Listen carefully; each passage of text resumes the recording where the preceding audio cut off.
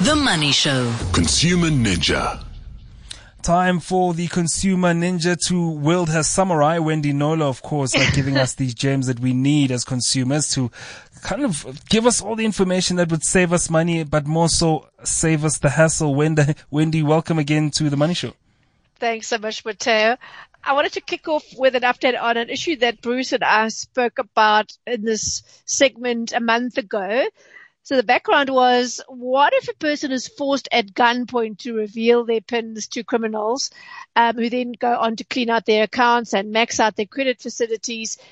In that case, can the bank still refuse to reimburse them because they so-called compromised their PINs? And the case study was Nkosi Kichini, who was kidnapped and held hostage by gunmen for about 6 hours back in Feb. The criminals subsequently got their hands on 3,000 Rand out of his FNB accounts, and that amount was reimbursed by the bank. But 84,000 Rand was transferred out of his Capitec account. And when he came to me with his story, that bank had told him that it was his loss to bear. He would not be reimbursed. So I ran the issue past Rihanna Stain, who's the Ombudsman for Banking Services.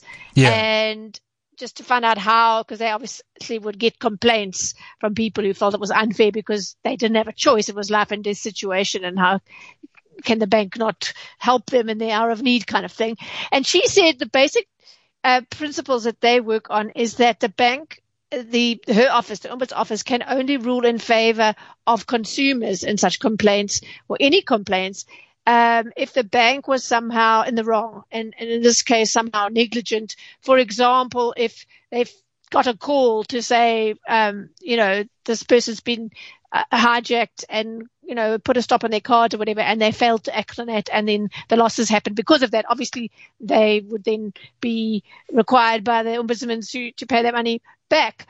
But she said, unfortunately, although we truly sympathize with the victims of these incidents and we understand that they are not to be blamed for the crime, we also understand that banks can't be blamed for the crime either, and the losses as the kidnapping and robbery took place outside of bank premises. She said, again, they would refund in the case of any wrongdoing or negligence. But if it was the case that in these cases, the hijacking or home invasion, when there was some element of violence and threats with guns and whatever, if it was standard practice that in those cases the banks would automatically have to pay back all the losses, she said that would be open to abuse, and it would open the floodgates. Yeah, I see that. Yeah, to a whole lot, and even she said banking customers pretending to have fallen victim of a crime or arranging it with their mates. And she said this would lead to an untenable situation which could threaten the collapse of the banking system. But she did add, in certain instances, banks have taken the decision to refund their customers in full as a commercial decision at their discretion. And she says we often advocate for this outcome on a sympathy basis as well. So I went to Capitec. This is where we were when we last spoke about this. I went to Capitec. I didn't give them much notice because I just heard about the case, to say would they consider reimbursing Nkosi some or all of his losses on a sympathy basis, as Rihanna Stain, the Ombudsman, had put it.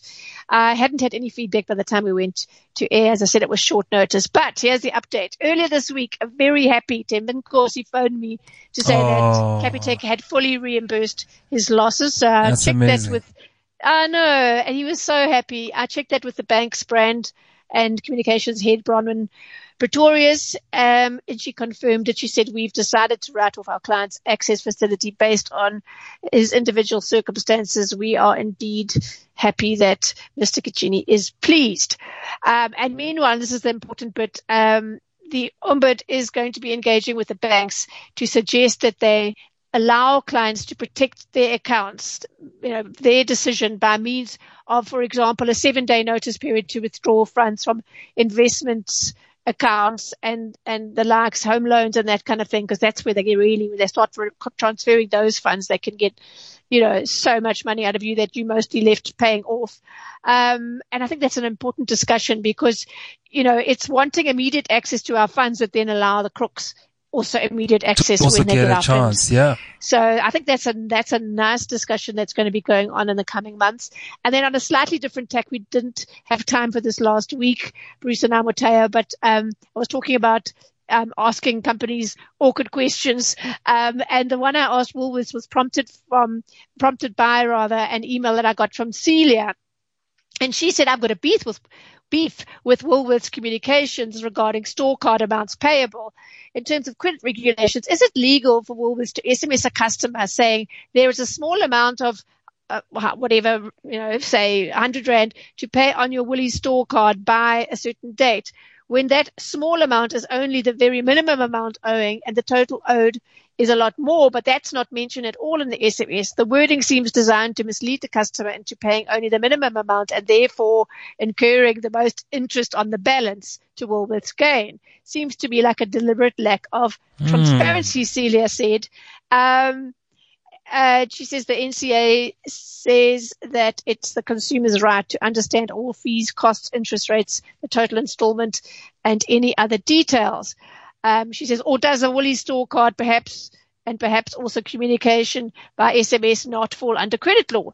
So I was intrigued by that. I researched the issue, and it appears this practice does not conform to the National Credit Act. The Act Section 109, form and content of statement of account states this: the opening balance shown in each successive statement of account must be the same as the closing balance shown in the immediately preceding statement of account. In other words, it's not okay to merely communicate to your customers what their minimum payment is, not even in an SMS, because SMS falls under communication in the Act. Woolies' response was, the SMS is a reminder of the minimum contractual payment. And what due about on the the account. interest? It does not constitute the formal statement of account. The minimum installment required is calculated at, I don't know how many people know this, 3%, only 3% of the outstanding balance. The monthly statement is sent separately to the customer and provides all the relevant information, including the balance outstanding on the account. Customers are at any time able to pay more than the minimum installment required and may settle the account at any time. Yes, we know this, but I would say certainly that it would be best practice in any communication about what somebody owes on the account to say, yes, this is the minimum you can pay, but your total outstanding is this. I think that's just the more transparent way to do things, because we do respond, don't we, as consumers? We do respond, some of us more readily to an SMS than an email that's piling up in your inbox.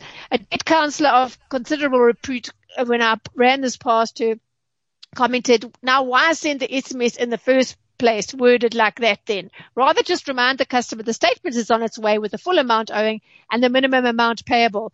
Credit providers trying to be cute annoy me, she says. I just thought it was an interesting one. If you get one of those SMSs from any credit provider, anyone you owe money to, don't just go for the minimum payment. I know it's hard. We've been crushed from all sides financially, but if you want to get your credit score up, only paying the minimum amount every month is not the way to do it, because that's seen as a sign that you're kind of clinging on by your fingernails. Yeah. Well, well done to the consumer that was vigilant enough to pick that up, and well done to you for doing the groundwork. Of course, you've also helped the customer that had their money taken away from robbers. So I love a good ending to that particular story, and hopefully, you got a lot of thank yous from that consumer who had contacted you about, getting reimbursed by their bank after being robbed. That was Consumer Ninja, Wendy Nola, still wielding that samurai and helping every consumer that sends her messages for help. Thank you so much for joining us again this week.